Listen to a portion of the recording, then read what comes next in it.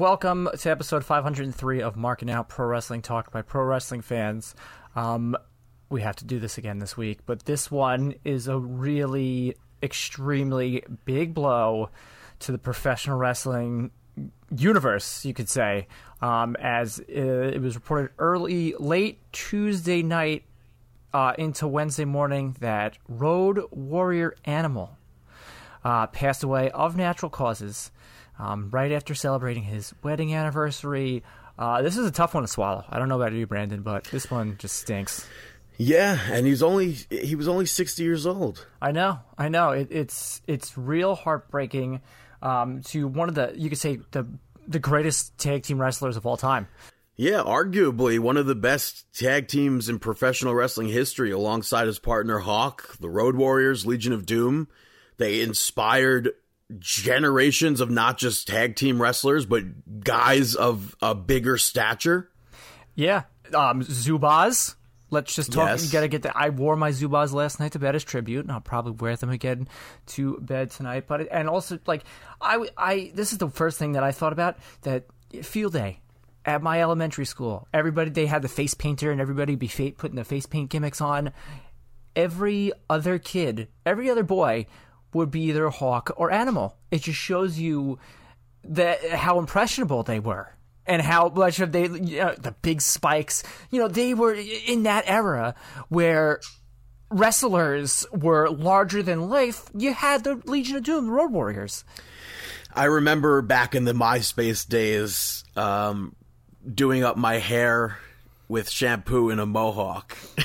Just to be just like Animal. And in the early days of Photoshop, I would paint on Road Warrior Animal face paint and Road Warrior Hawk face paint, and I would edit mustaches across my upper lip for Hawk. And yeah, and we lost him this week. I sat down Wednesday morning to do a bunch of editing work. I put on Busted Open. I was like really excited to listen to like Impact Wrestling talk, and I hear Dave LaGreca and I hear Tommy Dreamer crying, like literally crying because of this unforeseen passing of Road Warrior Animal. I listened to Iron Man yesterday. It's really upsetting.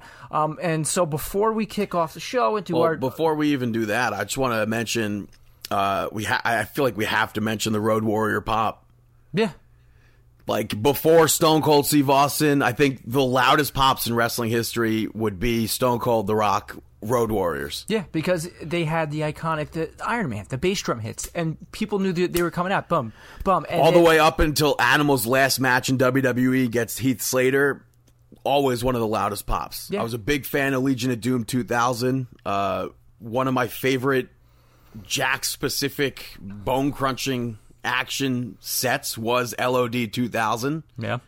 I remember Marking Out in 2003 when Kane and Rob Van Dam were tag team champions, and Bischoff comes out and he's like, I said I was going to up the ante here, and he pulls out the Legion of Doom for a tag team championship match against RVD and Kane, which was ending up to be Hawk's last televised match. And I liked the Road Warriors, the Legion of Doom, when Animal returned in 2005 to team with Heidenreich. I had a conversation with Sal about that yesterday, and we kind of laughed about the Heidenreich experience. Which also turned out one of my favorite Jack's Ruthless Aggression figures is the Heidenreich and Animal set. But our condolences go out to his family, his friends. Joe Laurinaitis, Road Warrior Animal, will be incredibly missed. Yep. In this industry. I have his book, too, because somebody I used to work with at the restaurant I used to work at was his publishing manager for that book. And I remember in the early days of Markin Out, she was like, hey, I can get you Joe if you want to get him on. I was too, Mark scared, but too shy. But, he's left a legacy for professional wrestling, just in not just professional wrestlers, but just professional wrestling in whole. And before we get to our normal chicanery, we'd like to honor him with a 10-bell salute.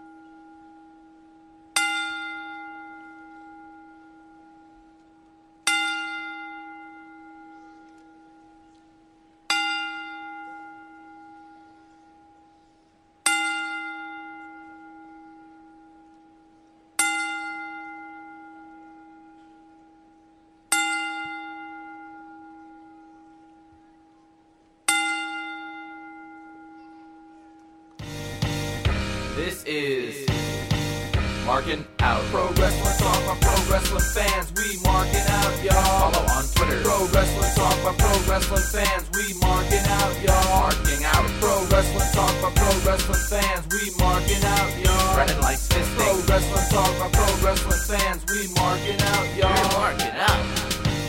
Pro Wrestling Talk by Pro Wrestling fans. And welcome to the real show, the real online listening experience, Markin Out, Pro Wrestling Talk by Pro Wrestling fans. This is episode 503, not 503.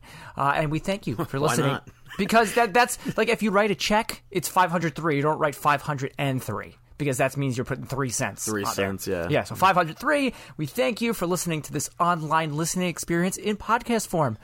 Several ways that you can subscribe to this. Apple Podcasts, Google Play. We're on Stitcher.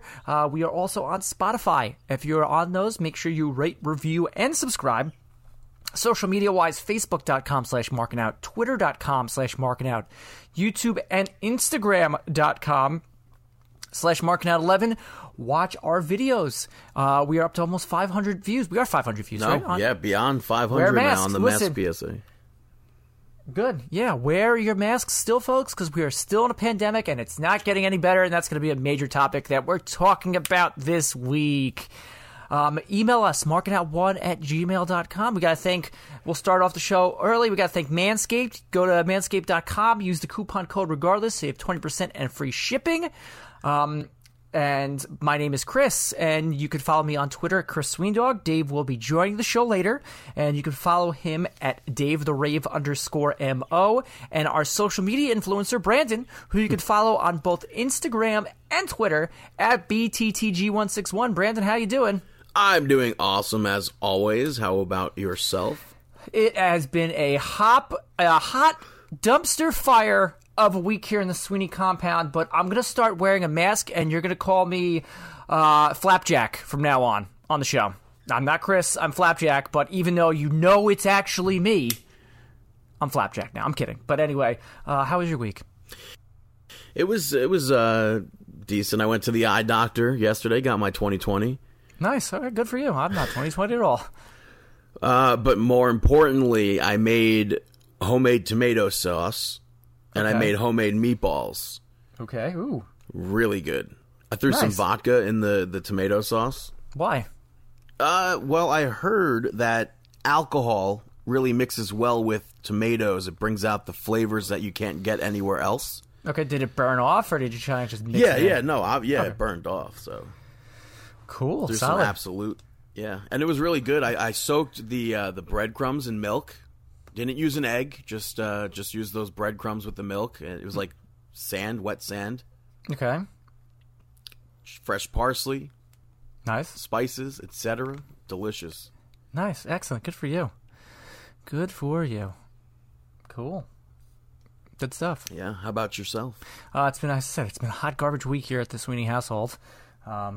But first of all, I'm glad that we recorded the podcast Thursday afternoon, because unfortunately, I had to take, as you heard him, we should have 2 10-bell salutes this week, because our family bird Beaker of 9 years passed away last Thursday night. And it was the worst thing, one of the worst things I've ever had to do in my life. It sucked. And he crossed the Rainbow Bridge. What? I did not know that. I'm sorry to hear that. Yeah. This week sucks. I'm dealing with a rodent problem in my backyard too, so I had to have a exterminator come and put some gimmicks up. What kind of rodent? Splinters. Yeah. What is a splinter? A rat. Yeah. Oh, Splinter. Okay, Master Splinter. I was like, what the hell is a splinter?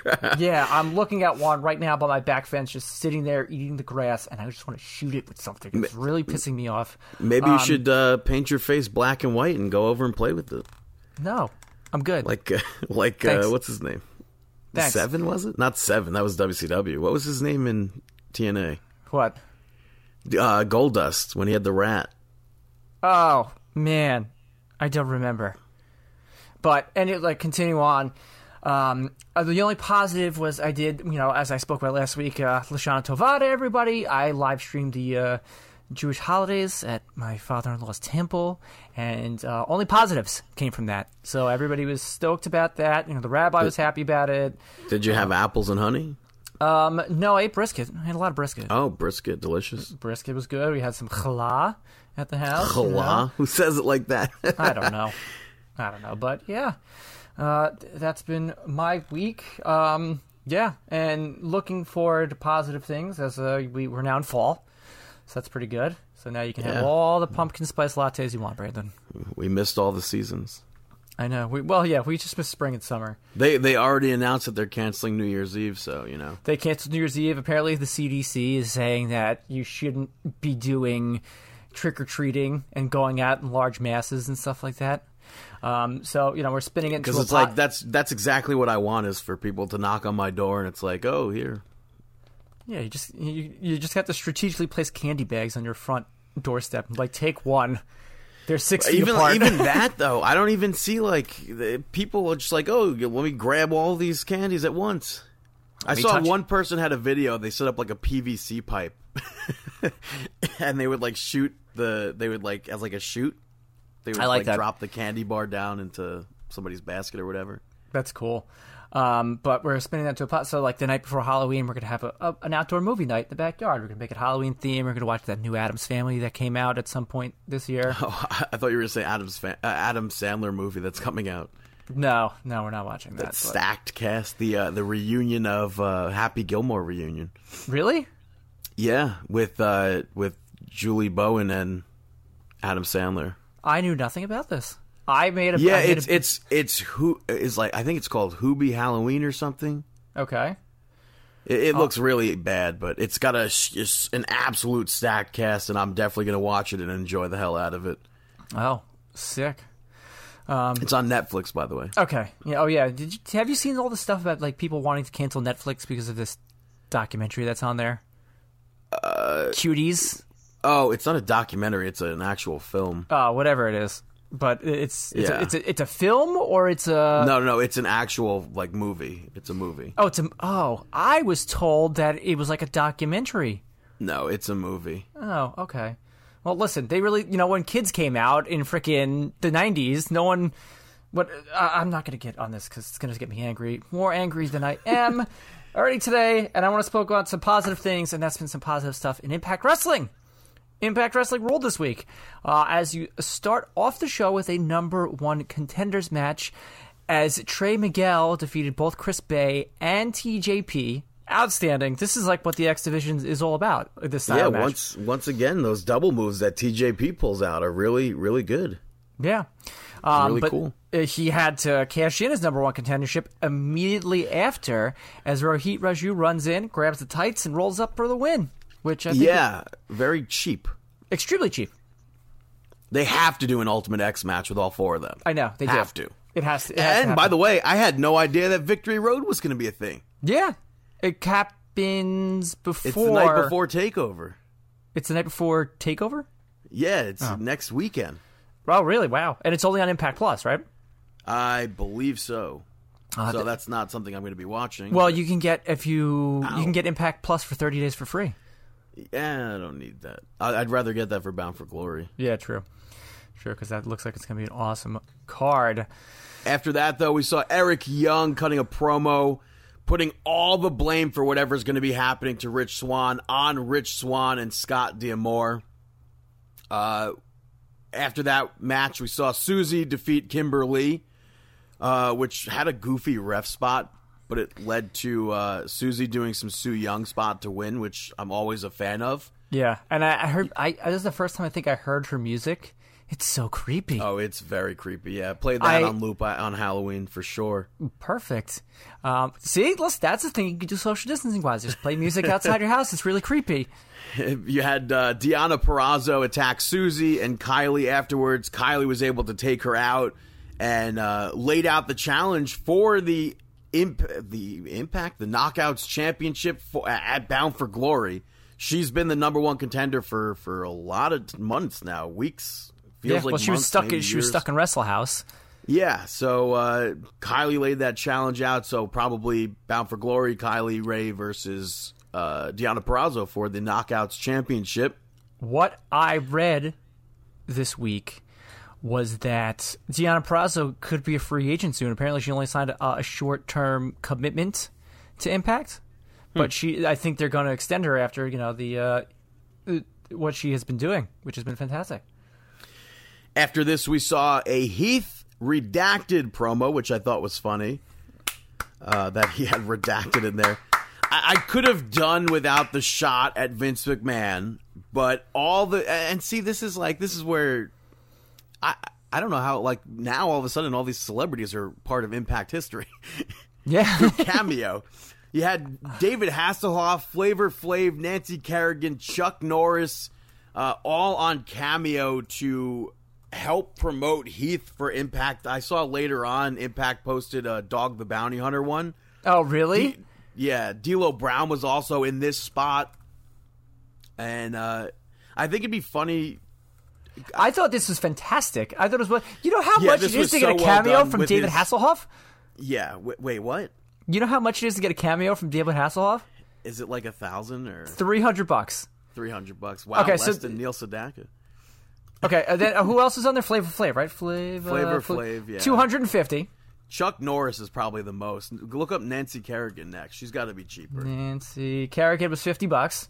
All right, so now we're at $600 that they've spent so far on this Heath promo. What about Dog the Bounty Hunter before we look up Chuck? Dog the Bounty Hunter is $250. Chuck Norris has to be $6. Has to be $6. Come on, give me $6. Give me $6. Give me $6. Give me $6. $300. Oh, come on! You're Chuck Norris. What do you mean? But yeah, I mean, they're spending some money on. I thought this was the whole time. I was laughing hysterically at this, and Rachel was looking at me like, "What is going on here?" You have to assume that this was like inspired by Dark Order, maybe. I don't think so. Because with the way Sinbad, come on, all of a sudden Sinbad gets joining the Dark Order via cameo, and now Heath has all these cameos. But yeah, the way that like Rhino came off too, where you can tell he's blatantly reading, it was hilarious. It was so well done. I was so tempted during this to go to wherever they can get the shirt and buy a Heath for Impact shirt. I thought it would be funny if they had like an Impact star do a cameo, and they're like, "Well, I don't really care if Heath gets signed," like a Brian Myers cameo or something. Yeah, true. Real funny. But after that promo, we saw the Motor City Machine Guns backstage, and the Good Brothers came up saying that Motor City should be thanking them. The Rascals showed up super pissed and challenged the Good Brothers on the basis of earning respect. So that match was set up, which after that promo, we lead into an EC3 promo on Moose, and he gives Moose's number out, and I think it might have been a shoot number. Oh my God, can we call it? I think it's disconnected now, but somebody tweeted us saying that they did call and somebody did pick up. So. Oh really? And then somebody called after that, and it was already disconnected. Oh my God, that's great. That's like Pat Buck Psycho Sid. Remember that? Yes, with of course PWS? I remember that. Oh, that was great. After that segment, we saw Taya Valkyrie questioning Rosemary about where she was again last week. Cuts into Johnny Bravo gathering the Deaners. Crazy Steve, Fala Ba, Johnny Swinger, and Alicia Edwards as part of his groomsmen. And then Tommy, tried to set up, he goes, match time. He just like pops out of the corner. Yeah, and they're like, this isn't Wrestle House. Yeah, he's like, Tommy, that doesn't work here. So I thought that was funny. But just a segment there to get everybody there together. Leads into Eric Young attacking the Deaners during their entrance for a match. Jake at one point makes the save, but turns his back on Eric Young.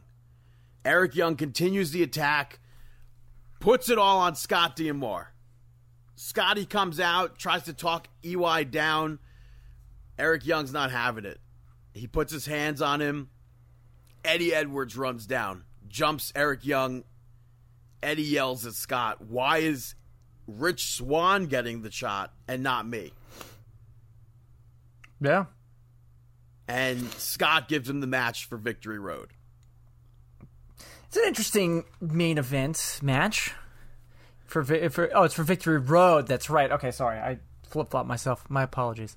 Yeah, so I believe Eric Young has a. What's that? Bound for Glory would be Rich Swann versus Eric Young. Yes, or whoever is the champion, I guess. Yes. Next up, you had Sami Callihan lose to RVD. Then Katie Forbes got 5 minutes alone with Sami Callihan. Sami Callihan then goes and hits a pile driver on Katie Forbes, and he got what he wanted. Yeah, thankfully it ends with that. Hopefully she's out for weeks. Months, maybe. Commentary during this. Josh Matthews brings up maybe Father Time catching up to Rob Van Dam. And I texted you about this. I was like, I feel like RVD needs to find a different style to work than what he's known for. Because it's very slow and, for me, very hard to watch. It's not Rob Van Dam anymore. Yeah. Just work and everybody's still, I can't believe, I don't remember what year, if it was like 2013 maybe, when RVD returned to WWE at Barclays to take on Jericho. And people were losing their mind over that match. And I just looked at that and I'm like, what the hell did I just watch? Yeah. Still, I do not like that match. And it just got progressively like less and less RVD over the years, and it's just like I don't know, man.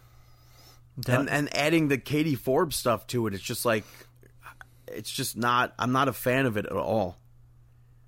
Yeah. After this, we saw Ace Austin and Madman Fulton claim that they should be next in line to be tag team or get a tag team championship shot. North cuts it off and told them to prove it to them next week. So that'll be a match next week's Impact. And then Caleb, with a K, came out to introduce Tenille. Tenille defeats Jordan Grace. This match just wasn't working for me. I thought the work was good, but I don't know why this was a main event match.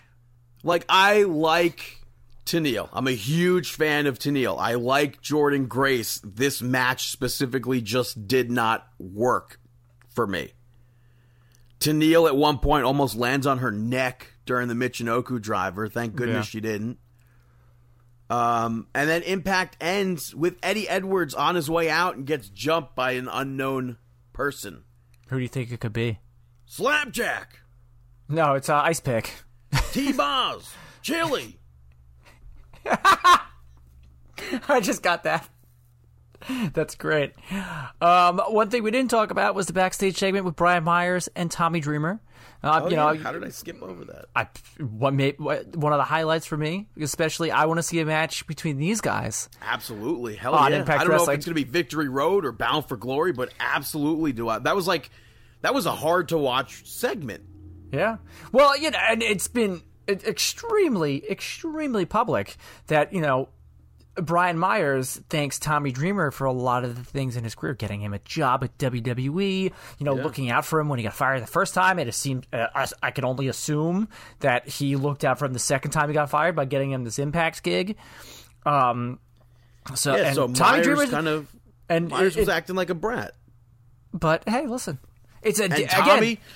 Tommy always has Brian Myers' best interest at hand.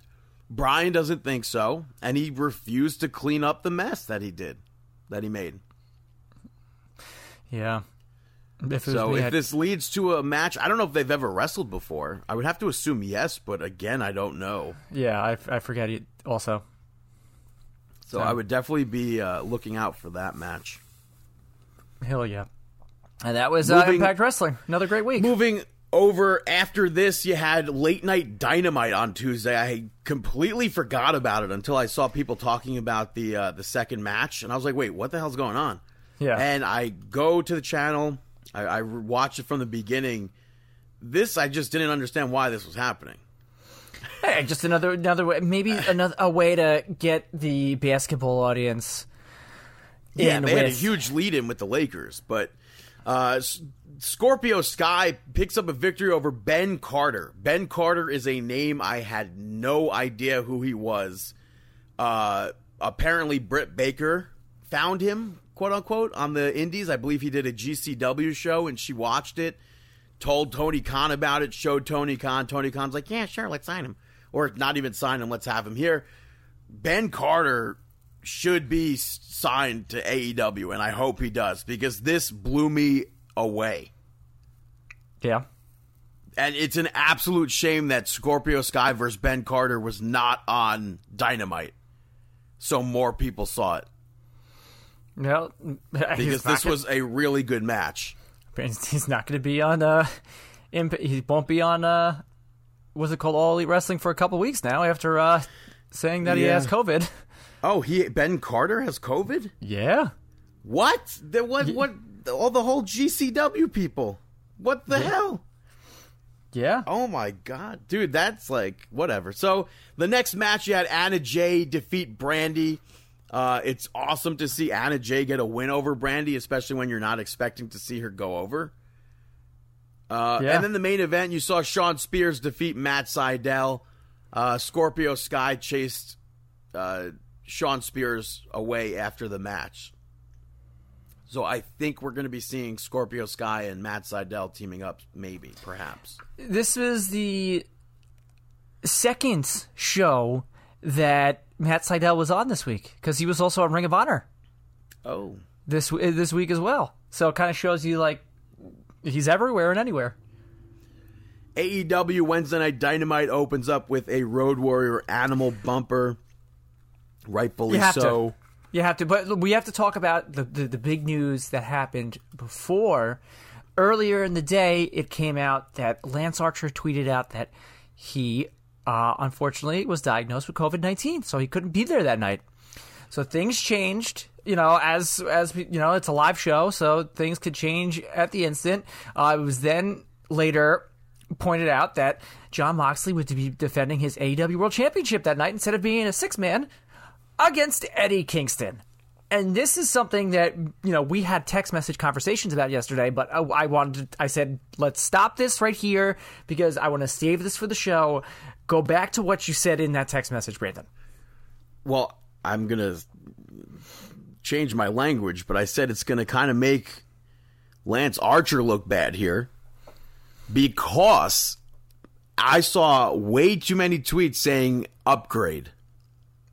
Yes, I understand that, but that's to the smart wrestling fan. Again, Lance Archer, they had Lance. I don't think. I mean, me personally, I freaking love Eddie Kingston, and these guys have fought before in CZW. These guys have fought back in an ICW show in 2011. So me as a smart wrestling fan and knowing these guys' backgrounds, this was something that kind of drew me more to this episode of Dynamite over, let's say, big. I'm trying to think of the right word here. To, let's say, the Jon Moxley Lance Archer feud. I don't think it makes Lance Archer look bad. I have to commend Lance Archer for coming out and saying, "Hey, listen, I got COVID-19. I'm not going to be able to, wrestle for a couple weeks." He said he'll be back in, the 2 weeks. He'll be there for his championship match at the, the 1 year anniversary of AEW Dynamite. I'm over Lance Archer and Moxley anyway because of that one match that they did in New Japan that was just like, for me, brutal to get through. But I don't think it was an upgrade. I think for AEW Dynamite, I thought for the show itself on September 23rd, I thought this was an upgrade for the main event. Because it would be a spot fest with, Darby Allin probably taking out a skateboard full of, light tubes and jumping on somebody or, this, that, and the other thing. But I thought it was a good way to start off. First match of the evening, first match of Dynamite, we saw Miro teaming up with Kip Sabian to defeat Joey Janela and Sonny Kiss. I liked Janela's promo beforehand where it just ends with him. Yeah. I thought that was funny. Kind of like $1 Million Man. Real life. And he also uses real life in that promo to bring up that he's been there before with Penelope Ford. Yeah. He's been down that road. I liked Miro's pyro during this segment, but I'm kind of torn on this match. It was all over the place. I feel like I thought that Miro actually legitimately hurt himself. But Yeah. he's a soldier of his craft, and I thought Kip Sabian almost really hurt himself with that backflip over the barricade. Yeah. Which I don't know. I don't know if like maybe I didn't like this because I just really don't like the Miro Sabian storyline. Yeah. Because and I like somebody like Miro. No offense to him, but like they're making him a gamer. He comes out, he does the game over camel clutch finisher. Like, come on, he was the Moscow whatever. Regardless, that's go to manscaped.com, use that and get 20% off. I don't know. He should be a brute. He should. The Bulgarian brute. But again, that could be just like us not giving it time. Maybe like the wedding night or whatever happens. I have no idea. I don't know where this is leading to. I just don't like the fact that he's being treated like that. And I also did not, it might have been a slip of the tongue there. I did not expect to hear the finisher be called the Accolade. Yeah, I think it maybe have been a slip of the tongue. Because I definitely think that's intellectual property from WWE, but who knows? I don't know. Chris Jericho got his stuff back, so who knows if that's a thing. Yeah, but directly but after this match, you said it was called the Game Over, right? Yeah, yeah. So instead of Rusev Crush, you went Game Over, the gimmick. Yeah. So that leads into Eddie Kingston coming out hot to talk on the microphone about his match with Jon Moxley. Honestly, he's so good. He calls the people in the crowd morons, and they cheer. So maybe they are morons. And then he calls out Jon Moxley, and it leads to a commercial break. Mox comes out to commercial break. What? I didn't understand that. Well, again, they pulled them apart during the commercial break. They just want to show you, hey, these guys are really getting into it. Can't wait to see what's going to happen in the main event tonight. But next up after the commercial break, you have Hangman Page picking up the victory over Evil Uno. Kenny Omega's on commentary again. Boy, oh boy. Yeah. Oh my goodness, was it terrible. He was speaking during the introduction. Yeah, you're seeing this new side to Kenny Omega. And Hangman Page picks up the buckshot lariat, picks up the 1-2-3 ski.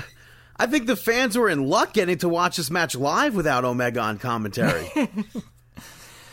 Yep, we're but not this Kenny Omega again, marks. by the way, this led to speculation that maybe there's a lot more people that have COVID on that AEW roster because Stu Grayson was absent from Dark Order, because Alex Reynolds was absent from Dark Order. Yeah. Well, and that's the thing too. Like, whatever they, Mark Ross Sapp or whatever his name is from Fightful. Sean Ross. Who cares? I only listen to Ryan Sapp. He's the man. Sean Ross Sapp. He got scoops. What do you mean? Yeah, whatever. But anyway, like they're saying, like, but here's the thing, and this is what I was getting. And when me and you were having a conversation via text last night about this stuff. Again, I go back to my point that says that AEW gets put underneath this microscope for anything that's going on in a negative. Well, to be fair, WWE also got put under a microscope for this as well. But also, what happened earlier in the week? It's just that AEW was testing. AEW's testing NXT. So apparently the Performance Center was COVID hit hard earlier in the week, that they were canceling classes and this and everything. But that wasn't the big story like AEW was, because no, I think it was a big story. It just didn't get out who it was. I know people were speculating Samoa Joe because he was off of Raw. Yeah, but and maybe Bad News Barrett, but yeah, but again, it's frustrating me that AEW is the bad guy here, because I think what it is, like NXT, it didn't happen the day of. AEW, it was announced the day of. Yeah, so that's why certain people weren't there. I think that's why it was more like spread apart. We had a name, and then we had multiple people missing from Dynamite. Yeah, like, as opposed to NXT, you really couldn't tell who was missing. But also, too, I know you're going to talk about NXT later in the show. Do you think that Eliminator that they had would have been different guys if not for these COVID, positive tests? No. Really? I don't. You think everybody there was they were already getting those pushes. Even the person they were that already well, look at they were already doing stuff with Kushida. They were already doing stuff with Bronson Reed. Cameron Grimes has been up there as well. Yeah. Okay. So, okay, that just was what just irked me last night because I'm pretty sure that I heard earlier in the week that WWE and the Performance Center had a huge COVID spike. I think it's just because there were names attached to this. Yeah, that it was more eyes on this more, especially the day of the show, especially while they were still advertising Lance Archer to be there. But more COVID speculation. Tony Schiavone interviews Matt Jackson, who said that the Young Bucks shouldn't have done what they did. And then he takes Tony Schiavone's phone, smashes it against the wall, and threw Tony some money. But they were talking to Nick Jackson, who was not on camera, who was not there vocally. We didn't hear Nick Jackson. So there's more speculation of COVID. So I don't know. Obviously, we have no idea if that's true or not. Whether or not Nick has COVID, whether or not anybody there has COVID. So, maybe they're doing 2 days of. Maybe they heard about the initial spike of COVID from like a Lance Archer or something like that. Maybe like, hey, listen, we're not going to need you for this show. Why don't you stay home so we can, kind of keep everybody. Cole Cabana wasn't. No, he was there. Sorry, my apologies. My apologies on that. They would keep everybody away from each other just in case something happens. So then tomorrow, if they do another taping today, they'll have we could run tests again and then see what's going on. Yeah, so, we won't know anything until we see something next week. Yes, absolutely. And see what next week's show looks like. We had Brody Lee defending the TNT Championship against Orange Cassidy. Picks up the victory. I thought this match was awesome. Is it not, though, very bizarre that Orange Cassidy wasn't a quick match? Like, to me, should Cody... I'm, so torn on that. Why? Should that match with Cody not have been a total squash? For Brody Lee, I think it was 3 minutes. No offense whatsoever. Nothing. Cody Rhodes was just getting annihilated in that match. Dustin goes for 20 minutes with him the week after. Orange Cassidy, your disbelief. It's a normal match. What I don't understand what was in Cody's head or something. Yeah. I don't know. I'll tell you what it was. It must have been the bleach, because after this match, you see a new side. Great, right? Great segue. You see a different side of Cody come back. Dark hair, looking evil, comes in and just completely demolishes the entire Dark Order. Yeah, which I have to assume that was hair dye, right? That doesn't just happen. Yeah, I feel like it's hair dye and he's letting it grow back. Yeah, that doesn't just happen. But he looks super emo, and I thought my tweet was Spider-Man funny. 3. Remember? Yeah, and I thought my tweet was super funny, and you were like, "Go back to tweeting about NXT." Because you're tweeting about NXT, and then one thing about AEW, and it was hilarious. How could I not take the opportunity to tweet out lyrics to "I Miss You" by Blink-182 with the GIF of Cody coming out last night? I didn't even know that was "I Miss You" by. What do you mean? Where are you? And I'm so sorry. I'm not the old school Blink-182 fan. California, great record. Yeah, I don't mean. Do you new Blink-182? Yeah, when they got rid of. Wait a minute, hold on. You don't like old Blink-182 No. Tom? No, Mark I hate Travis? Tom. Tom is the worst. What? What are you talking about? Why is he the worst to you? Vocal-wise or Vocal-wise, aliens? it was so annoying. And Matt Skiba has added such a dynamic now to this band. That is an absolute hot take that you will not hear anywhere else but here. I know, and people are like, no, I like the old Blink-182. I'm like, what? No. Dude, I've listened to them do, old Blink now, and it's just no. No. I mean, I get them. They're one of the pioneers of that pop punk era. But honestly, I thought bringing Matt Skiba into the band and, the lead singer of the Alkaline Trio added this new dynamic. California is an incredible album. I think their first album after Tom left was complete garbage, but their newest album was much better. Oh, no, California is the one that right after the album after Tom left. And then now this new one. Garbage. I thought that was amazing. No. But Built is cool. After Great Cody song. took out Dark Order, you had Brody Lee yelling at Cody. I think it sets up a dog collar match. So now do you think now we're going to see Cody bleed again? I'm like, come on, hello. Is grass green? No. Is the My grass sky right blue? now is not green. Is the sky blue? Should I have said that? Because the vanilla sky is blue. Which, again, like, this could be a really good match, but why? Like, I need some sort of explanation as to why Cody was so weak in their first match. He'll probably come out next week and cut a promo, so. After this, we saw Hardy Party come out. Matt Hardy's still here. He's going to go home and get better. Yeah, Matt spoke about who could have attacked him last week. He brought up Jake Hager and Chris Jericho and how they're prime suspects. Inner Circle came out, brought Sammy Guevara out, and said that it wasn't him, and kind of goaded Matt Hardy into challenging him. And then Private Party was like, "You're not cleared, Matt." And Isaiah Cassidy challenged Chris Jericho for next week. Let's hear your thoughts on this segment. I mean, like, Sammy Guevara was back like 2 weeks ago. Why do you have to reintroduce him? Well, I guess because he was taken out injured or whatever. But, I mean, Jericho versus Isaiah Cassidy, I'm about it. Again, Jericho working with young talent. Get these guys in the ring with one of the best of all times. And by the way, October 7th, we're going to have the 30th anniversary of Chris Jericho in wrestling. Yeah, which is crazy that it's been 5 years already since the MSG show that I went to. About 25 years of Jericho? Yeah.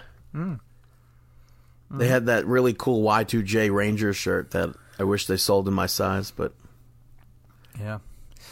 Next After up, this, we saw Tony Schiavone interview FTR in the ring. It sets up FTR versus SCU in a, if I'm not mistaken, a 20-minute time limit match where if they go beyond the 20 minutes, FTR gets the win. It's a brush of greatness match. They're going to bring in a bunch of tag teams that are going to have a brush of greatness with the great FTR. But am I right with Essentially, it's a new way of an open. It's a new open challenge. But am I right with that? Where if they go over the time limit, FTR wins? Well, yeah. I mean, it's not, the match is null and void, and FTR wins because the other one could the other team could beat them. So then they end up calling the Best Friends match a glorified backyarder match. And the Best Friends came out, almost led into an actual match, and Dash Wilder's like, no. You guys aren't at 100%, so we're leaving. Top guys out. I guess they were able to keep that. Yeah. Yeah. Match after this, we saw Hikaru Shida teaming up with Thunder Rosa, the AEW Women's Champion and the NWA Women's Champion, defeat Ivelisse and Diamante. This match was super short, and I think it needed way more time for what happened last week, for the fact that it's the AEW and NWA Women's Champions in the same match teaming up. I think this match needed way more time than it was given. There was like nothing to this. Yeah, I agree. But again, it's hyping up another match between Shida and Thunder Rosa. By the way, bravo to Thunder Rosa with the face paint. Why? Strike while, as sad as it sounds, you have to strike while the iron's hot, and Thunder Rosa did just that. What, you didn't realize her face paint was War Warrior? I did not. Wow. No, damn. Too busy tweeting about NXT. Well, I mean, I watched AEW right afterwards. Yeah, true. But that's really cool. I think the best moment of Dynamite took place next, where Chris Jericho was being interviewed. He gets cut off by MJF, who was on Jericho's side, and then they go back and forth complimenting each other, and then both at the same time question why each other called each other a loser. Yeah. And I thought that was so funny. It was a nice little segment based off of last week's opening with Tony Schiavone and the limo driver. And then they both team up and make fun of the limo driver and Schiavone. I thought it was really funny. Yeah. Yeah, but your main event saw Jon Moxley pick up the victory over Eddie Kingston. You could say by Eddie Kingston passing out. He never never gave up. This match... What? I was going to say, neither of us could have expected this match at all. Like we spoke about that earlier. This match should be as great as it was. This had a very Japanese style to it. Very hard hitting, a lot of chops. I was watching the match, and every chop that Eddie Kingston was throwing at Moxley, I was like, oh, that's gotta hurt. Yeah, and even after they announced Kingston versus Moxley, you go to CZW right away. And I don't think we would have expected this match to be so unhardcore. It was more of like a very, as I said, Japanese, very strong style. However, I did a little research. Wasn't a fan of the match. But... Eddie Kingston and Jon Moxley have met 3 times previously. Twice in CZW in 2009 in multi-man matches, and then for the first time in singles action at ICW in 2011. That was brought by Twitter user JSG8221976. And then they also had the match on there. It's on Title Match Wrestling Network. So check that out. So Lucha Bros come out afterwards, attack Jon Moxley. Will Hobbs makes the save, eventually gets taken out. Darby runs out to try and take them out, but Stark spears the heck out of him. And they all beat down. Jon Moxley, Will Hobbs, and Darby Allin.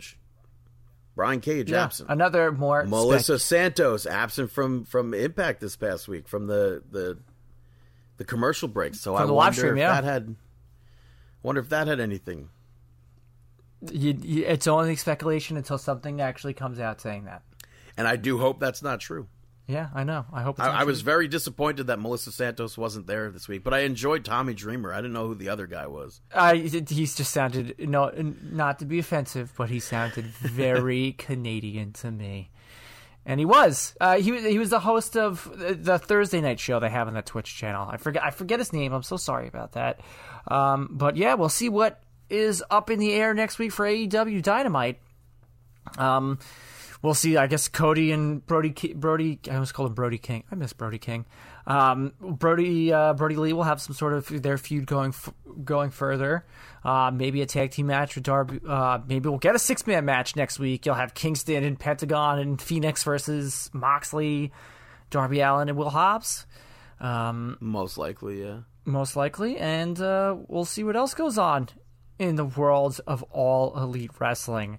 But yeah, that's your AEW Impact talk. We're going to take a quick break, and we'll get into the WWE portion of the show with a few words from us about Manscaped.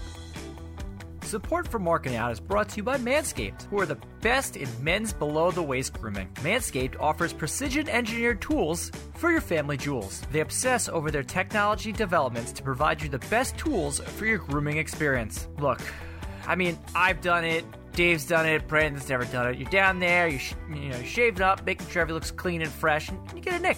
Get a little cutski there, and it stinks. It's no fun whatsoever. So that's why Manscaped has redesigned the electric trimmer. The Manscaped engineering team spent 18 months perfecting the greatest ball hair trimmer ever created. So essentially, it's the ball hair trimmer equivalent of Shawn Michaels versus The Undertaker at WrestleMania 25. And they just released the new and improved Lawnmower 3.0. Their third generation trimmer features a cutting-edge ceramic blade to reduce grooming accidents thanks to the advanced skin-safe technology pioneered by Manscaped. When I tell you this is premium, I mean premium. The battery will last up to 90 minutes so you can take a longer shave, because we all know that Brandon's gonna need it. The waterproof technology allows you to groom in the shower, so that way you don't make a mess all over your bathroom. The one coolest feature is the LED light, which illuminates grooming areas for closer, more precise trimming. They've also upgraded to a 7,000 RPM motor with quiet stroke technology. And let's not forget about the charging stand. Show your mower off loud and proud, because this intelligently designed stand is a convenient charging dock powered by USB. So that way I can charge my Lawnmower 3.0, my camera batteries, and my phone all on the same shelf. Huzzah! If you're listening to me speak right now, I want you to experience it firsthand for yourself. Trim that junk of yours and get 20% off and free shipping with the code REGARDLESS, that's one for this read, at manscaped.com. Your balls will thank you. Get 20% off and free shipping with the code REGARDLESS, that's 2 for this read, at manscaped.com. That's 20% off and free shipping at manscaped.com and use the code REGARDLESS. That's 3 for this read. And folks, if you want your Boomer Sooner to be fruity, delicious, fruity, fruity, delicious, fruity, delicious, well, then use the code REGARDLESS to get 20% off and free shipping. That's now 4 for this read. Don't forget to sauce it. As I said last week, Manscaped on board with Markin Out. Use the coupon code REGARDLESS. Save 20% off and free shipping. I said it last week. I got another attachment for my buzzer. I got the foot spray too. Hopefully that'll be in the mail soon. Stoked about that. I've been using my Lawnmower 3.0, and I have to say, it works fantastically. Works fantastically. So yeah, manscaped.com. Use the coupon code REGARDLESS. Save 20% off and free shipping. And let's kick it to Brandon and Dave for some WWE talk. That's right, Chris. I'm joined here with Dave. Dave, how are you doing? I'm doing great. Thanks for having me. I appreciate you having me on. Thanks for having me.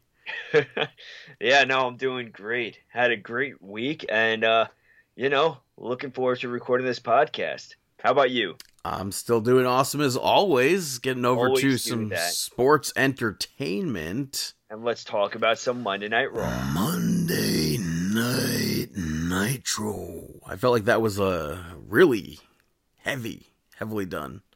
Yeah. By the way, this is the anniversary week of our Aru. Wow. The birth of Aru for us. That's pretty impressive. But Monday Night Raw opens with Retribution taking over the video package, the opening video package at first, and then they actually open Monday Night Raw to reveal that they all got contracts. It's Mia Yim, it's Dio Madden, Mercedes Martinez, Dijakovic, and Shane Thorne. The main thing that Dijakovic was saying was that they want to train people like them as opposed to how WWE trains people. And then the Hurt Business came out, Retribution fled, MVP and Bobby Lashley spoke about or went to speak about something, and more members of Retribution jumped up and attacked them. Later on, Retribution spoke about saying that they're going to be facing them in a match, main event. They also end up, not to jump ahead, they beat up Humberto Carrillo and Titus O'Neil later on. And we also saw the Hurt Business attacking no-name members of Retribution. Which did nothing. But we saw later on as well, Retribution now have different names. Yes. Shane Thorne is Slapjack. Dijakovic is T-Bar. Terrorize, Brutalize, Annihilation, Retribution. Dio Madden is Mace. The women weren't given names up until recently, where on Twitter, Mia Yim, I guess, is Reckoning, which, based off of trademarks, that leaves Mercedes Martinez to be Retaliation. So, and what's funny is Damian Priest's finisher is the same name. The Reckoning. Yeah. Didn't even think about that. Yeah. It's very, I don't know why are they doing that? You know, obviously it was made as a huge joke by the entire wrestling universe, I believe. I mean, had a positive thing to say about it. According to the news sites, it was met with a lot of laughter backstage. Yeah. I don't mind. I don't know. And a lot of people obviously were making fun of the whole, it looks like Bane. Yeah, I guess so. But the first match of the evening we saw. Hold on.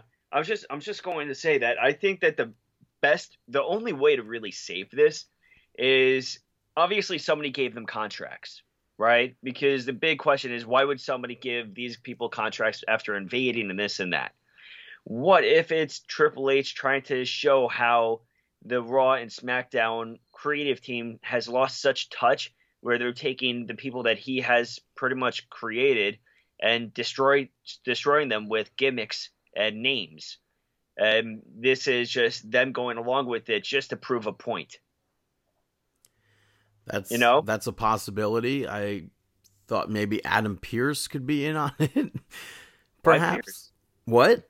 Why Pearce? Well, because he's always like, no, Retribution will not be getting in here, and then Retribution gets in. There's only one. Somebody's leaking Retribution into the locker room.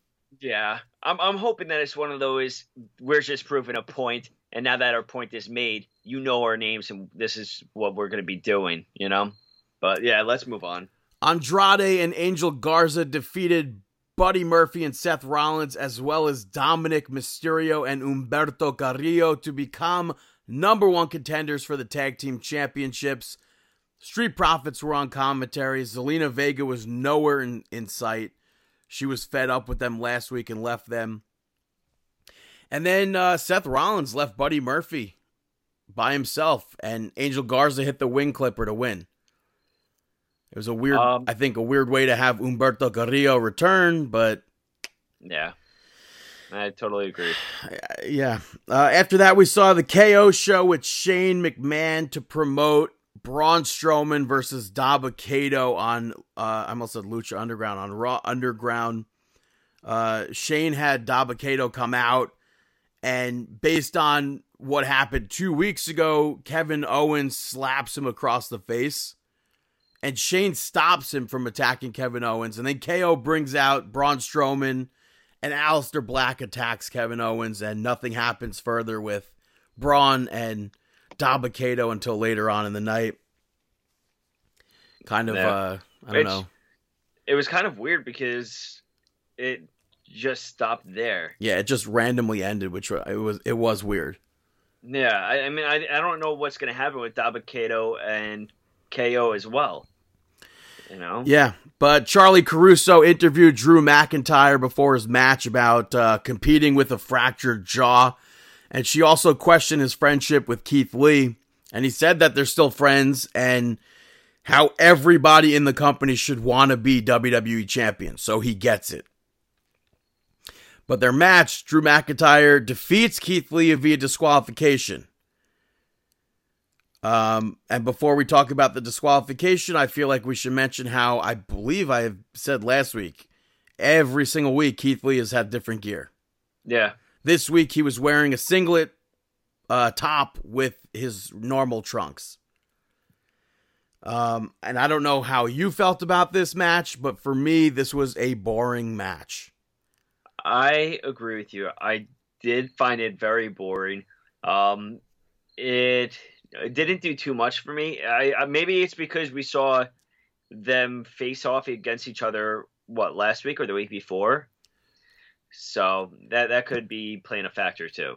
The disqualification comes about. Randy Orton hits Drew McIntyre with the chair and presses it against his jaw, and then he punts Keith Lee. Orton cuts a promo. What? Do you think that this could be turned into a triple threat?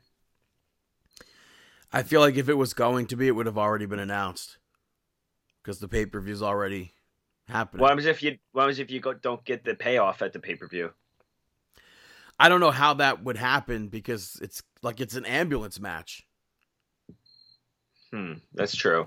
And Orton cuts that promo about having to leave in an ambulance, and he brought up how it doesn't just represent another match for him. It represents his 14th World Championship victory. So, at least they're mentioning that, I guess. Yeah, that's true. We saw Asuka interviewed about Mickie James and Zelina Vega, but Billie Kay cuts this off, which I thought was a really good promo from her, which was then cut off by Peyton Royce, who kind of stole Billie Kay's spot here. She suggests herself to be the next in line for a title shot after Billie Kay did all the work, which I thought was funny and also good. Yeah, I like that they could still interact together without being together. Well, there's goofiness, but we'll speak about that later on. Yeah. But then we saw Zelina Vega defeat Mickie James to become the number one contender for the Raw Women's Championship. where to start with this match? I think, first of all, I think a good explanation for what happened last week with Mickie James would have been if Zelina Vega somehow got the referee to ring the bell. What do you mean? Because the match just abruptly ended and Mickie James has no clue. Nobody has any idea what the hell happened with Mickie James last week. Made no sense. They didn't even try to make sense of it this week.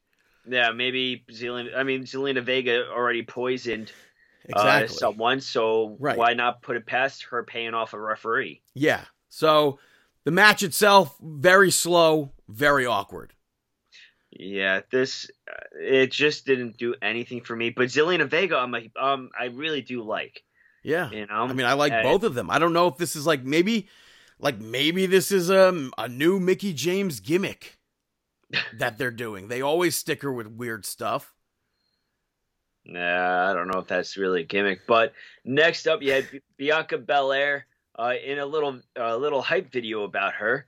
It was more of anything you could do, I can do better kind of a video where you had one of these. Did he even have a name or no? No. But enhanced. I don't know if he's an enhancement talent or just. It was just her outworking a man in gym stuff. Yeah, outworking someone. So to me, that promo leads to her facing men and not women. That would be interesting. But I don't think that's going to be the case. I don't think that's it. But do you understand? Does that not set that up to you? I could see what you're saying. I could understand that.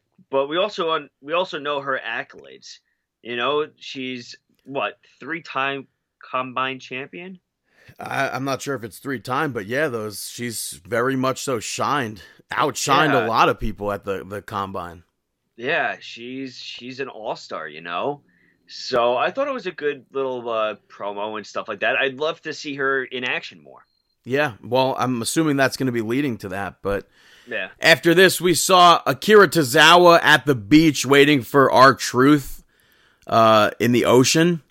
And R-Truth showed up with little Jimmy, who I guess is no longer incarcerated. And then they did a shark gimmick, and R-Truth ends up dropping the title. It washes away, but he ends up getting it back later on, and I thought overall it was a funny segment to waste some time with. Yeah, I agree with you, and I was very happy to see little Jimmy, or not see little Jimmy. Yeah, very, very happy to see that take place. And you had Tozawa in the ocean too. Right. Which is pretty funny. After that, we saw MVP and Cedric Alexander cutting a promo on Retribution. Cedric then turns his attention to Apollo Crews and said that this match is going to be about him getting even for Apollo, using him to get a title shot. And then Apollo Crews and Ricochet came out. Apollo brings up the United States Championship, which I completely forgot was about to be a rematch at the pay-per-view against Lashley. Mm-hmm. But Apollo goes on to defeat Cedric Alexander.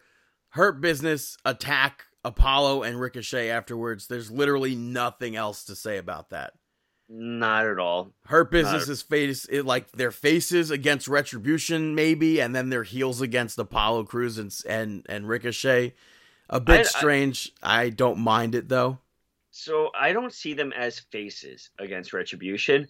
I see them just as defending the brand, I guess, instead of really being like, hey, we're faces. I feel like they're just defending the fort. But Retribution's not entirely wrong. So maybe they are the faces? Maybe.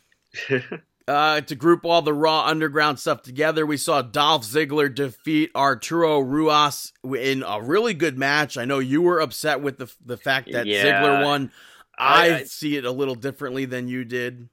Yeah, I wanted to see Ruas win, especially because this is really his atmosphere. And I think that it would also be good. Dolph Ziggler's atmosphere. Yeah, correct. But I feel like it could be a good way to start to build Ruas. They did. They put on a fantastic match. So then next week he has to have his own match and win. Maybe. Ziggler ended up putting him to sleep, though. And that's I think maybe it's because he put him to sleep that kind of irked me a bit instead of just him tapping or something. I feel like the passing out part, it just, I don't know. But after this, Brianna Brady ended up interviewing Braun. Yeah.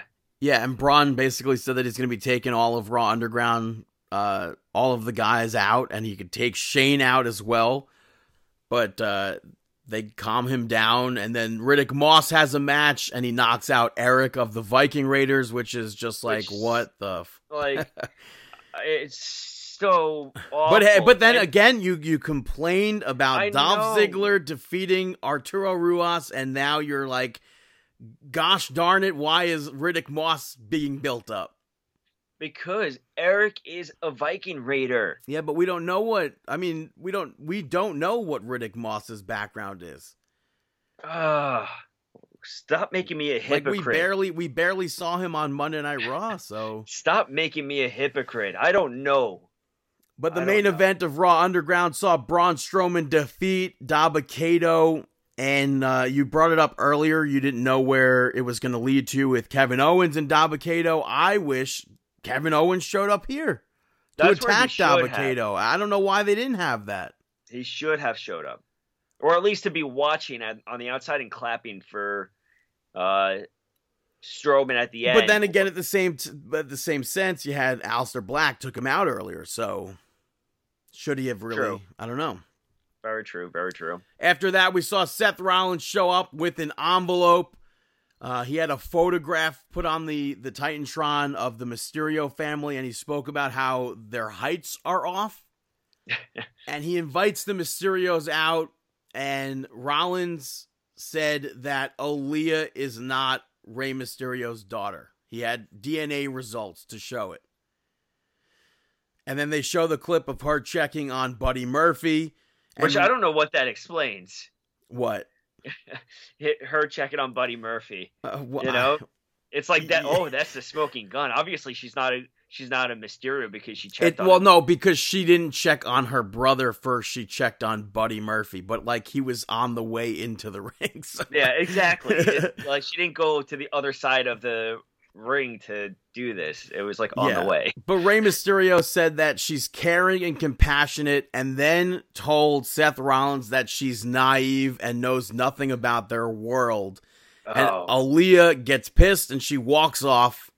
They go after her, and then later on we see Aaliyah saying that she's old enough to speak for herself and that she's there to support Dominic. She repeated what Rey Mysterio said earlier about her being naive, and she like storms off. And then we see later on Buddy Murphy apologizes to Aaliyah, who was crying, for how out of hand everything with Seth Rollins has been. And as goofy as it may be to repeat the Who's Your Poppy storyline, I'm here for it. I don't know who's going to end up being Aaliyah's father, or if it's just going to be like forged test results or something, but I'm a fan of this Mysterio stuff. Call me crazy, but I am too. I really think that it's fun to watch. It's entertaining. Dominic doesn't even need to be good in the ring. It's just really the entertaining. Well, I mean, let's not say that because he is good in the ring. Yeah, but it's just the storyline of it all. And really, the thing that really catches me with the storyline is who's going to be the one that turns on the family. Or if that even happens, like who's going to align themselves with Seth Rollins? Or it'll just turn into an Aaliyah and Buddy Murphy thing. It could. Match up next, we saw Shayna Baszler and Nia Jax defeat Natalya and Lana with the Riot Squad on commentary. Quick match. It was what it needed to be, I think. Yeah. Which I hate that it needed to be so quick, but... Yeah, then you had Jax do the Samoan drop through the table spot again. Yeah. Another nice Samoan drop. Yeah. After this, Asuka picked up the victory over Peyton Royce, but it was by DQ. Yeah, Billie Kay was in Peyton Royce's corner, and it's like, you would assume that maybe we'd see Billie Kay be the one to cost Peyton Royce the match. Mm-hmm. But it was Zelina Vega that actually attacked Asuka, and I didn't see that coming, and I feel like I should have perhaps seen that. Yeah, maybe. I like Peyton Royce hitting the modified Widow's Peak. Yeah. I'm always impressed with them, Yeah. But this was fun. Main event saw the Hurt Business defeat Retribution via disqualification, all because T-Bar, Dijakovic, attacked Bobby Lashley when Lashley had the master lock on. He wasn't legal. I hate that rule. That makes no sense because we've had so many times in the past in WWE history where somebody has had a submission locked in on the opponent, and what does the other tag team partner do? They attack that person and break it up. I think more importantly, though, the ref didn't even count when Lashley, they were on the ropes. He was on the ropes. It should have been a broken a 5 count or something. Yeah. T-Bar was in the T-Bar was he was in the right to do that. Maybe hopefully they'll bring it up, But Retribution Retribution attacks them afterwards, and Drew McIntyre leads the locker room down for a brawl with Retribution.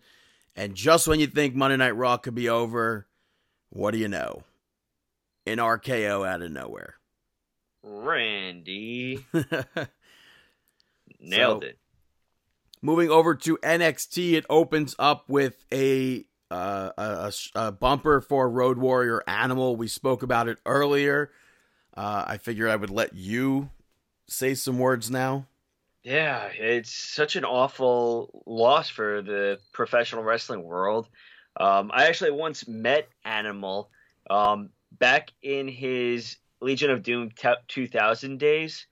I met him with Draws at a McDonald's once, and it was really, really cool, and they were so nice. And also just growing up, Animal and Hawk, the Road Warriors, the Legion of Doom, they're just iconic. You hear that water rush, you see their wrestling styles, you see their face paint, you see the spikes, you knew who they were.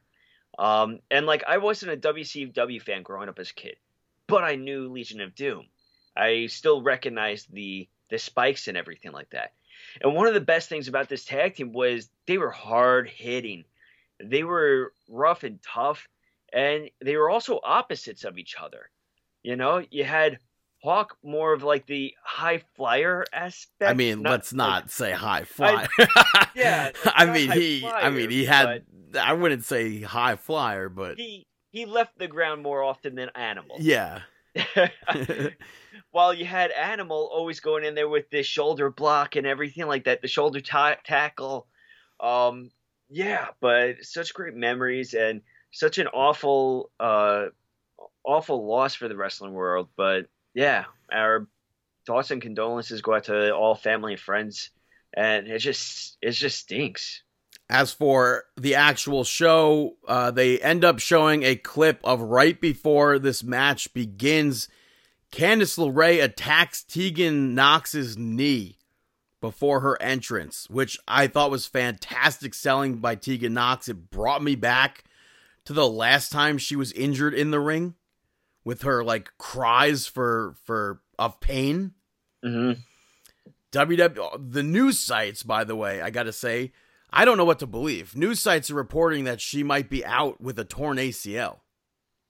How? I don't know, and I really hope that's not true. I don't think so, because when was her last match? I don't remember. There was no sign of a torn ACL. She didn't tear an ACL during a match. You could tear your ACL doing anything. My neighbor, really. I literally think my neighbor tore his ACL getting off of a bicycle. No, that's unless he stumbled forward. No, he literally got off a bicycle and tore his ACL. No. Yes. No. Yes. 100%. Yes. So the ACL prevents anterior translation from taking place in that knee, with the femur and the tibia. It prevents that anterior translation. So with that anterior translation, when it's taught, you need some sort of a stumble, a push, some sort of a force pushing you further into that direction because it prevents anterior translation. So if it's prevented it, and if you had a big extreme force going further, that's where you get that tear from. So I'm pretty sure he tore it from getting off his bicycle. I think maybe he may have tripped when he was getting off. That could be the case, but I really do hope that Yes. Tegan Knox is not injured here. And That's like the thing that they were basing it off of the injury report on WWE.com, and they're saying it's a mix of kayfabe and legitimate injuries. I don't think so. So I really do hope that's not the case, and if it is the case, I mean, that's gut-wrenching, man. If that's the case, I don't know who in the professional wrestling world has had worse luck than Tegan Knox. Yeah. Oh, I mean, and it's like you said, it's heart-wrenching because this woman gives everything into professional wrestling and WWE, and we know how good she is and how much potential she has. But every single time she is utilized, some sort of a freak accident takes place. So hopefully, knock on wood, it's just a work and everything is a-okay. The number one contender battle royal was won by Candice LeRae. This match was awesome. You had a lot of but it was weird though, because so I didn't think we were going to get everyone that we got in that match because they only advertised 11 women, and I thought that was going to be it. Yeah. I'm with you. I thought that was all that was going to happen, but they had a lot of random wrestlers in there. A lot of them I wasn't able to recognize their name. Yeah. But I was a fan of this, and as a woman battle royal, this was great. Not taking anything away, but in comparison to like the women's Royal Rumble that took place like a few years ago and last year, this battle royal. Huh? Yeah, this year. But this battle royal, every single wrestler was able to have chemistry with every single person in that ring. You know, like there wasn't nothing stood out to me that said, "Wow, I'm falling off of this," or "This is slow." Like I was actually a big fan of this entire match. It seemed like it was going to be coming down to Rhea Ripley and Raquel Gonzalez, since they were the ones eliminating everyone. Yeah. But it blows up during the match, and they both end up eliminating each other. Yeah, I mean, Casey Catanzaro had multiple spots where she continued to save herself from being eliminated. That one spot where she did a backward roll to get back into the ring using her feet. Like, it was so awesome. And then also to see her with her tag team partner work together. Yeah, Kaden Carter. Yeah, with Carter. It comes down to Candice LeRae and Shotzi Blackheart. Candice and Shotzi were on the steel steps, and was it like a monkey flip of sorts? Yeah, she monkey flipped her off of the steps onto the. Candice monkey flipped Blackheart out of the ring. Well, yeah. I mean, sorry, onto the floor. Yeah, off the steps. And overall, I enjoyed this match. Yeah, I am totally with you. And I liked the fact that there was wrestlers in this that we didn't know. You know? Yeah, of course, they weren't going to win, but it was still cool. Well, you never know that. Sometimes there's new wrestlers. Look at Santino Marella when he won the Intercontinental Championship. That's very true. But I think something to give them all credit is that for having so many wrestlers in the ring at the same time, it just worked really, really well. But next up, you had Tommaso Ciampa pick up the victory over Jake Atlas. This was a fun, good match. There was actually a point during this match where Jake Atlas had Ciampa on the run. Yeah, he was going to do that catapult that Ciampa normally does, and the ref says, if you do this, you're disqualified. So he didn't do it. But Ciampa ends up... Maybe he should have. Yeah, Ciampa ends up hitting the Willow's Bell and pins him for a 1 count and stops the pin. Then he continues to attack Jake Atlas and ends it after a modified fairy tale ending. Yeah. Earlier in the night, they showed earlier they showed a clip of Fandango as a British detective setting up matches for like number one contender matches. I thought it was a really funny segment where Regal misunderstood everything that Fandango was saying, and then Danny Burch somehow was able to translate everything.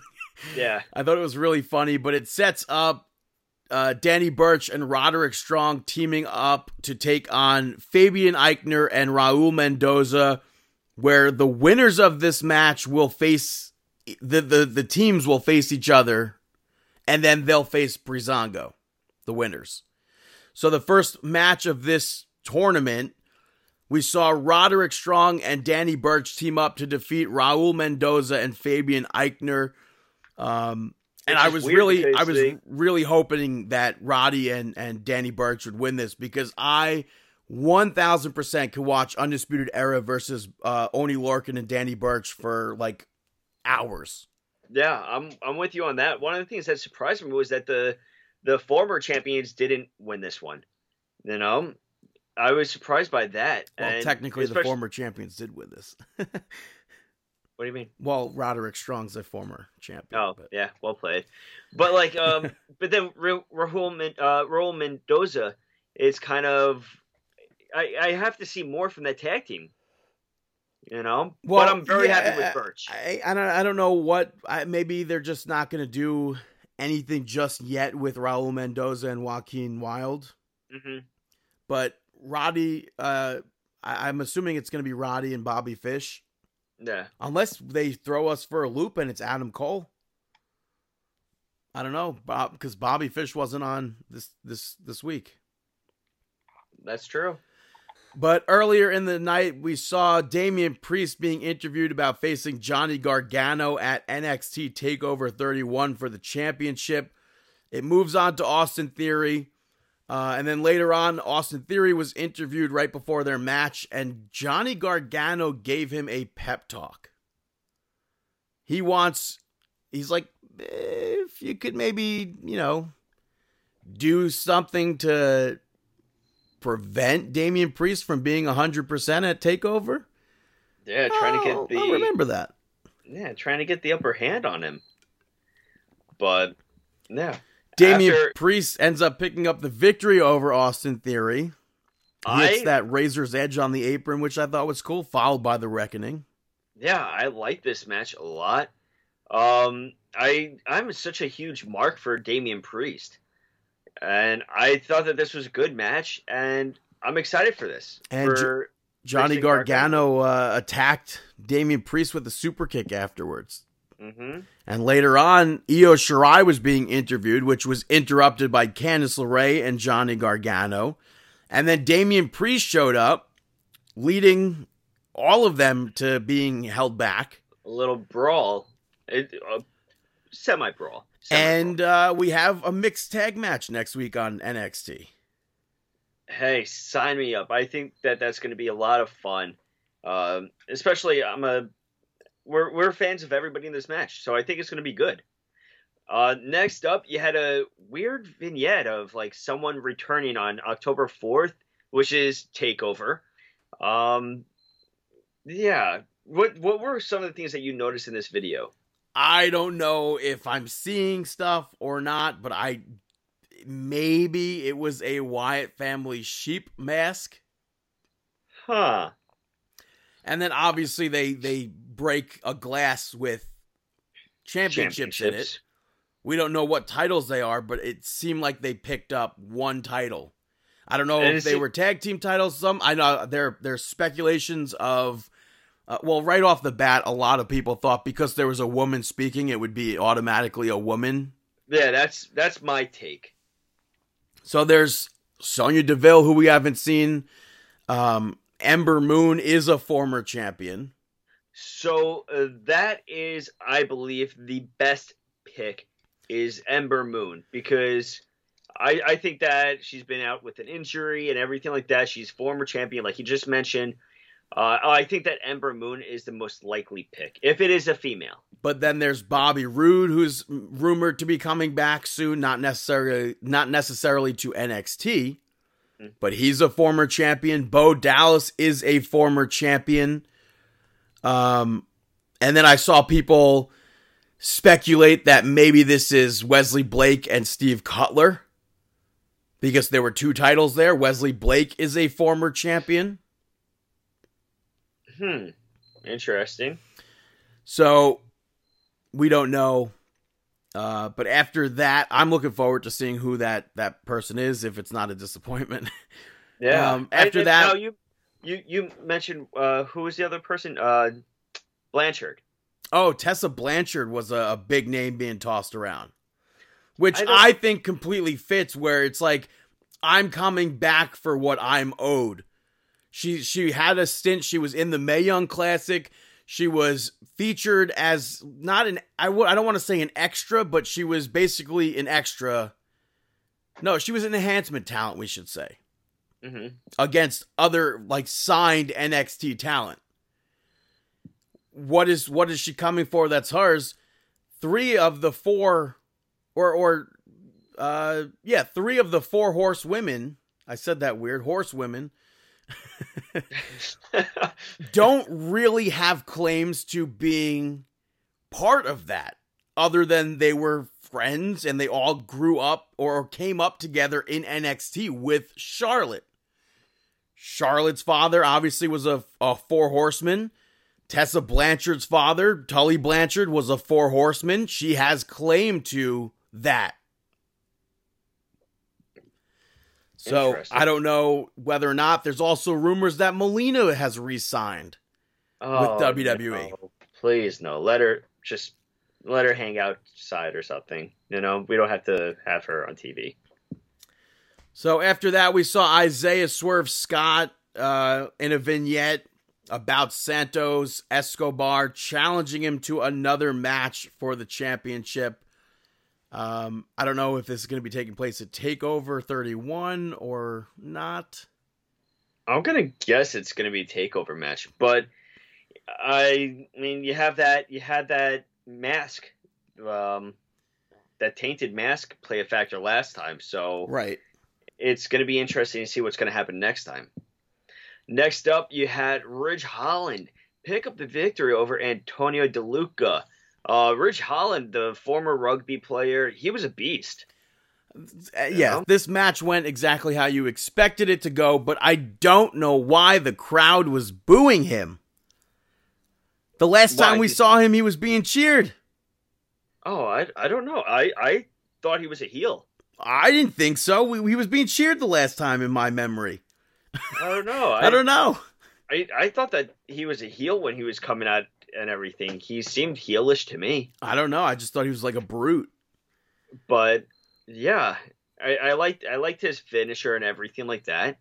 And yeah, it everything that had to happen happened. It was perfect. Main event was that Gauntlet Eliminator match, which was won by Kyle O'Reilly, who started the Gauntlet with Kushida. Bronson Reed was in third, and then Velveteen Dream attacked Kushida and basically allowed Bronson Reed to eliminate Kushida. Timothy Thatcher was out next with Cameron Grimes being in last. Kyle O'Reilly eliminates Bronson Reed. He eliminates Timothy Thatcher. Grimes hits the cave-in thinking he wins, but Kyle O'Reilly gets his foot on the rope. Finally makes Cameron Grimes tap. This, I thought, was a really good match. I totally agree with you. I think that there was everybody in this match I wanted to see win to face Balor. And I think everybody in this match was going to put on a great match with Balor. And overall, it was a lot of fun to be watching this. I'm excited to see Kyle O'Reilly versus Finn Balor. Yeah, and Kyle O'Reilly, in our eyes, he's already a proven machine when it comes to singles action.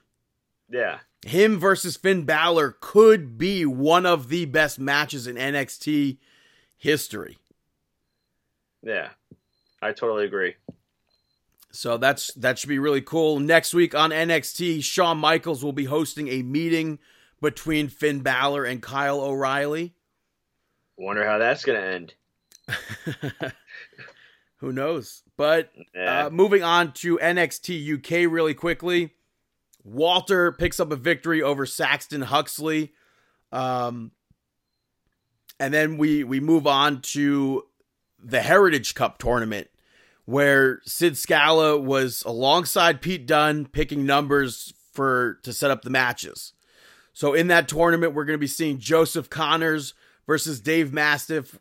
The wild card, we do not know yet. It's going to be a triple threat to determine the wild card. And I don't know if there's any possibility whatsoever, but do you think there's a possibility that Pac has left AEW and Neville will be coming back to NXT, or no? That'd be insane. Because they're facing Trent Seven, so it could be Tyler Bate or something, but they're keeping this secret for a reason, right? There has to be like a huge name there. Why, you really think Pac? No, I don't know. I just have no idea. I mean, he can't wrestle right now. He's stuck in the United Kingdom. No, he's under contract with AEW. We don't know that, and it would be really stupid if AEW does let him go, but I don't know. There has to be. I don't know. Maybe it is Tyler Bate. I have no idea. I think Tyler Bate. I don't know who else would be in that match. This is a triple threat. There's 3 mystery people. But it's going to be the wild card versus Trent Seven, Flash Morgan Webster versus A-Kid, and Alexander Wolf versus Noam Dar is going to be taking place. So those are the matches for that. We saw Pretty Deadly defeat The Hunt, which I want to see Pretty Deadly. These are teams that we really don't know because we have not watched a lot of NXT UK. No, not at all. But I want to see Pretty Deadly versus Breezango 100%. Who is Pretty Deadly? It's Lewis Howley and Sam Stoker. They seem like Breezango almost to me. Sounds familiar. And then The Hunt, obviously, not obviously to you, but it's Wild Boar and Primate. But the main event was for the NXT UK Women's Championship. You saw Kaylee Ray successfully retaining the championship, defeating Piper Niven. There was a key spot where Kaylee Ray hurt her knee, and they went to carry her off, and she slapped the ever-loving heck out of Piper, and Piper slaps her back, and they continue fighting. So it was obviously a work spot. Mm-hmm. But Niven continues to work the knee and went for a cannonball in the corner, but there was an exposed turnbuckle, and Kaylee Ray was able to take advantage of that. And then we saw Ginny in the crowd, so I'm assuming that's going to be the next big championship match. I'm happy Ginny's back. Yeah. NXT UK is back in full force, so it's awesome. Ginny was another one that had bad luck. Last time we saw her was on NXT, I believe, where she got injured. I don't remember her on US NXT. Yeah, she got maybe was it the women the tournament? I think I'm not sure. She ended up she got injured and she wasn't able to compete and stuff, so it's good to see her back. But moving over to SmackDown, they had the Intercontinental Championship Ascension ceremony kick it off, where Sami Zayn ends up pushing the ladder into Jeff Hardy, and AJ Styles continues to beat Jeff Hardy down, and then AJ Styles gets back in the ring. Sami runs off. Adam Pearce came out to make it a triple threat instead of a one-on-one match for later on. And then Jeff Hardy ends the segment with a twist of fate. And they go into the match where Sami Zayn picks up the victory over AJ Styles and Jeff Hardy, which a bit goofy perhaps to have them in a triple threat match right before they do this at a pay-per-view. But I assumed it was so that Sami Zayn could steal the win and brag about being champion. He stole the victory here. Mm-hmm. AJ Styles attacks them with the ladder afterwards and then climbs up to take the titles down. Yeah. We saw Otis and Tucker backstage being interviewed, which was cut off by Miz and Morrison, who was just antagonizing the situation that they're in. And Tucker brought up how it's not only, or how it's only the Miz on the lawsuit. And John Morrison's like, wait, what? What do you mean? And Tucker sends Otis into John Morrison and attacks him. And I thought that was great. And then it was a pull apart brawl. I thought that this was fun to watch. And I'm just going to say, apparently that Ginny injury was a long time ago. Apparently I'm a year out.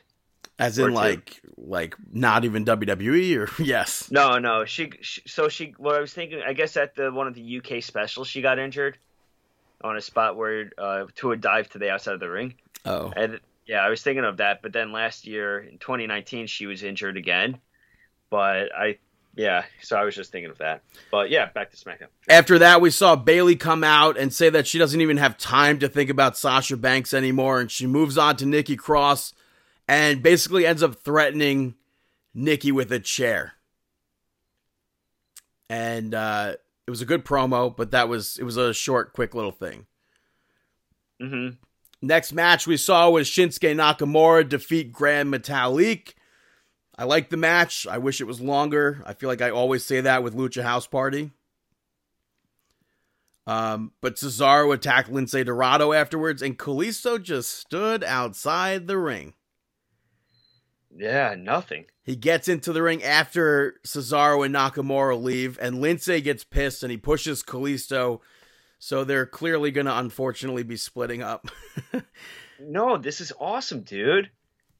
If it leads to Kalisto versus Rey Mysterio, perhaps, but I don't think that's going to happen. I don't see that happening. But after that... No, it is going to happen because obviously Kalisto is the father. Oh, okay. I think Kalisto might be like 5 years older than Ali. Probably not, but... after that, they aired a Roman Reigns and Jey Uso video package with interviews from Rikishi, the Wild Samoans, Alpha and Sika, and Jimmy Uso as well. I loved that video package and them including the Wild Samoans and Rikishi. But it leads into Jey Uso coming out to hype up their match. He calls out Roman Reigns to speak about the look. The infamous look that Roman Reigns gave Jey Uso last week. And Reigns didn't come out. They cut to Paul Heyman backstage. I almost said Paul Burchill for some reason. But they cut to Heyman backstage, and he said that the discussion will happen later on their terms. It cuts into King Corbin versus Matt Riddle. King Corbin picks up the victory. Corbin is stuck in these feuds that desperately always seem to need to end. Yeah, it's unfortunate. And then Matt Riddle, I guess with this, I don't know, the interview after was just weird. Yeah, he said that he's going to keep going until SmackDown is the bro show.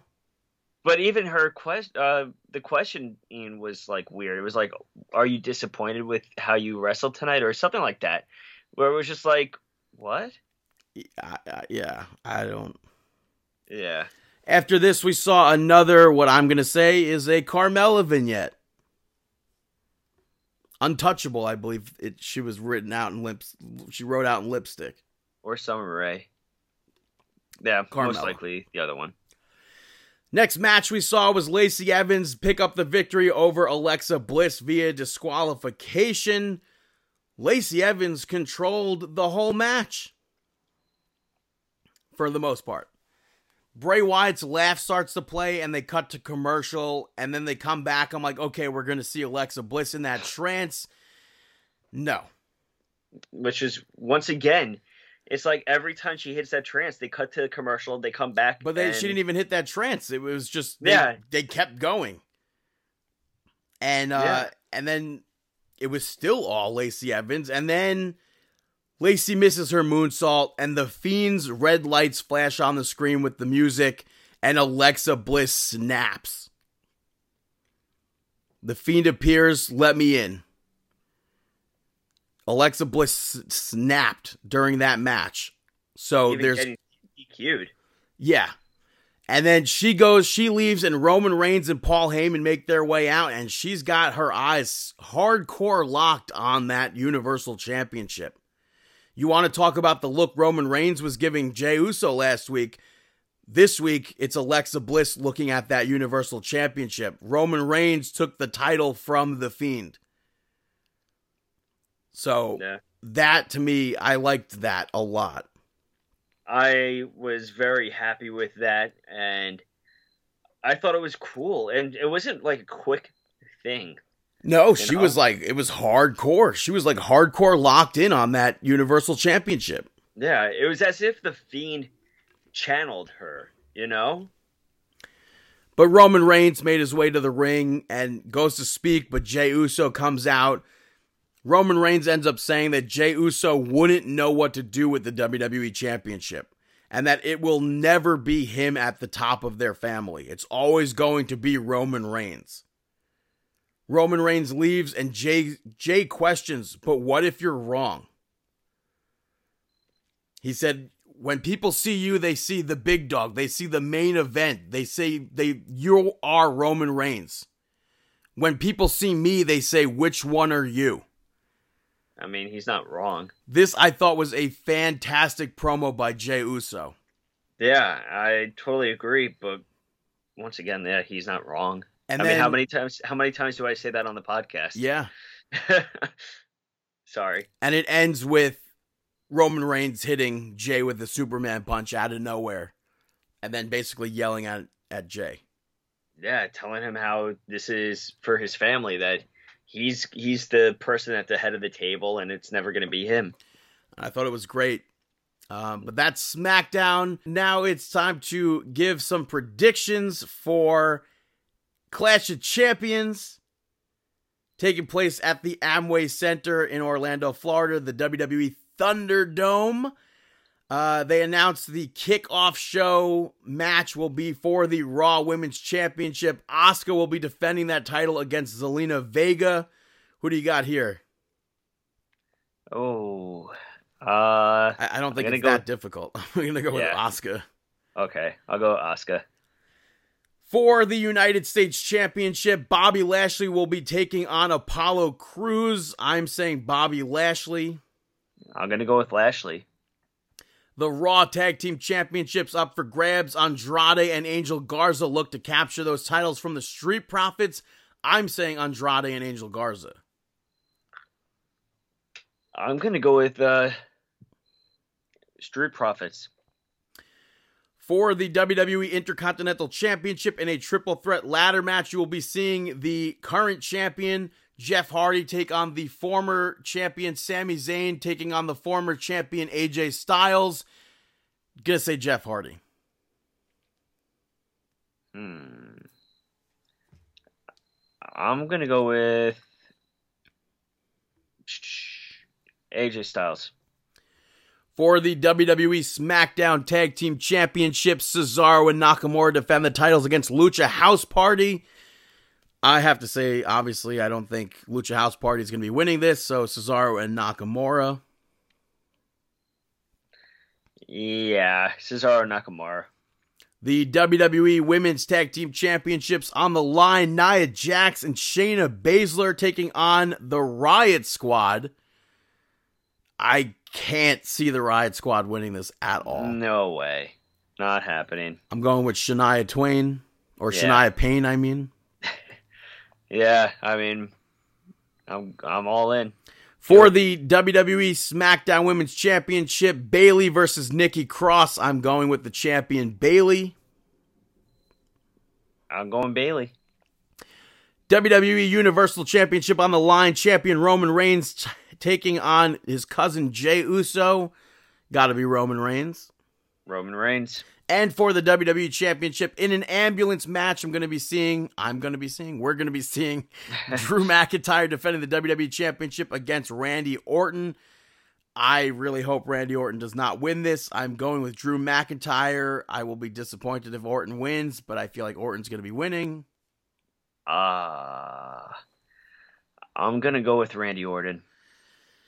So those are our predictions for Clash of Champions. Hey, Chris, got a match of the week? Chris's match of the week. Chris back here with your match of the week. Match of the week this week is from SummerSlam 1992, and fitting to the circumstances that happened this week, it is the Legion of Doom versus Money Incorporated for bona fide Hall of Famers. I don't think Mike Rotundo is a Hall of Famer yet, but I believe he should be with all the gimmicks and everything that he's had in the career that he's had. Solid tag team wrestling on a outstanding card itself from Wembley Stadium. You had the full-on motorcycle entrance from Legion of Doom with Rocco and Precious Paul Ellering in the beginning.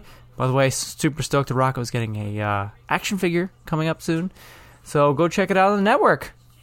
Precious Paul Ellering leading the Legion of Doom to a victory over Money Incorporated. Now let's take to Brandon. And Brandon, who are you shouting out? I am Grover, and you're listening to Brandon's Shoutouts. The first shout out goes to Schitt's Creek. I don't really tend to care about award shows, but they swept all the comedy spots at the Emmys, and I think they completely deserve it. I've spoken about this show before on the podcast. I've been praising this show for years now. It's on Netflix. I highly suggest anybody listening to this, if you have not seen the show, check it out. I think it's a really good show. I've never seen it. It's so good. It's Eugene Levy. It's his son, Daniel Levy. Catherine O'Hara is in the show as well. So what is it, like a dry humor like The Office? It's a mix of that. Mm-hmm. But it's about a family who is super wealthy, and then they end up losing everything except for this town, Schitt's Creek, which Eugene Levy's character bought as a joke gift at one point for his son's birthday. So they end up going to this because they own the town. So this is where they end up moving to, and then life unfolds. And I think it's just such a good show. But the next shout out, now that it's autumn, I'm going to be giving a shout out to the Amok Candy corn. Amok cupcake. I will never, ever give a shout out to candy corn, but the cupcake from Disney World that I ate around this time last year, because it was such a good cupcake. I think it's probably being sold there again now if you want to go out during COVID to Disney World and pick it up. It's a chocolate cupcake with peanut butter chips inside. And around it, there's caramel, so much more. It was one of the best cupcakes I've ever had. That sounds really good. Unfortunately, you can't have any, but... Nope. And then the last shout out goes to Uncooled with Alexa Bliss. It's her new podcast. They have one special episode on the WWE Network with The Miz. I believe every other episode is... I don't know. Actually, maybe they will be on the WWE Network because we did see... video footage of her with Lance Bass. But I think she's a natural host, and it's a cool concept for a show. It's like, I don't know if you ever saw it or remember it even. WWE, back in 2002, 2003, they had DVDs before they were superstars. Mm-hmm. And it would like go to show like what were the superstars like when they were children. And this is like... Oh, I remember that. So this is what it's like, because it's her discussing her childhood basically and how uncool she was. Mm-hmm. So I like that. And I thought it was a good episode. It was Miz showing how that he's like way too old and her being young because like nobody knew New Kids on the Block except for Miz. And then one point, he was like asking her what her favorite concert was, and she said Bowling for Soup. He goes, Bowling for Soup? What's that? So I thought it was funny. But those are my shout outs. Now it's time for our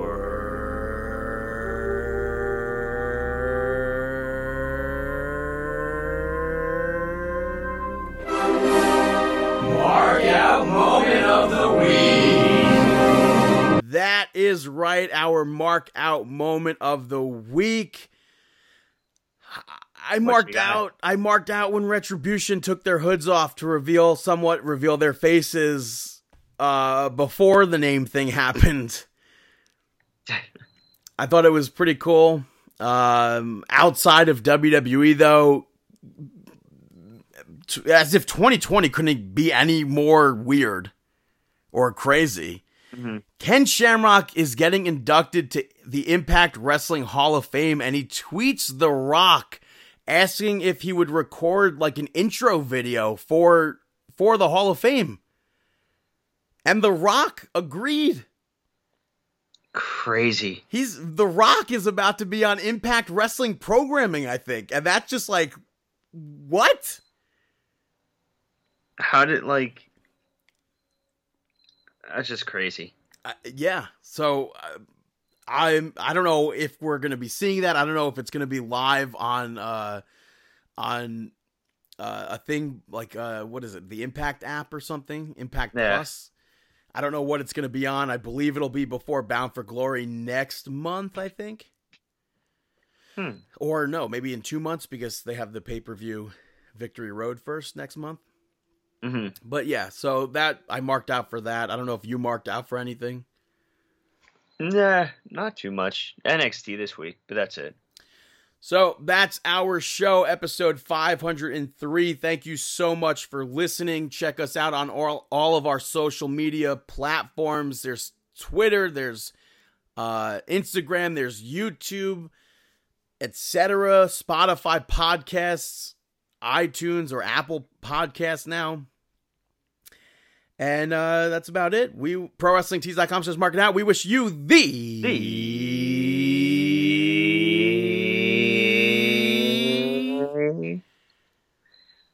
best of luck in your future endeavors.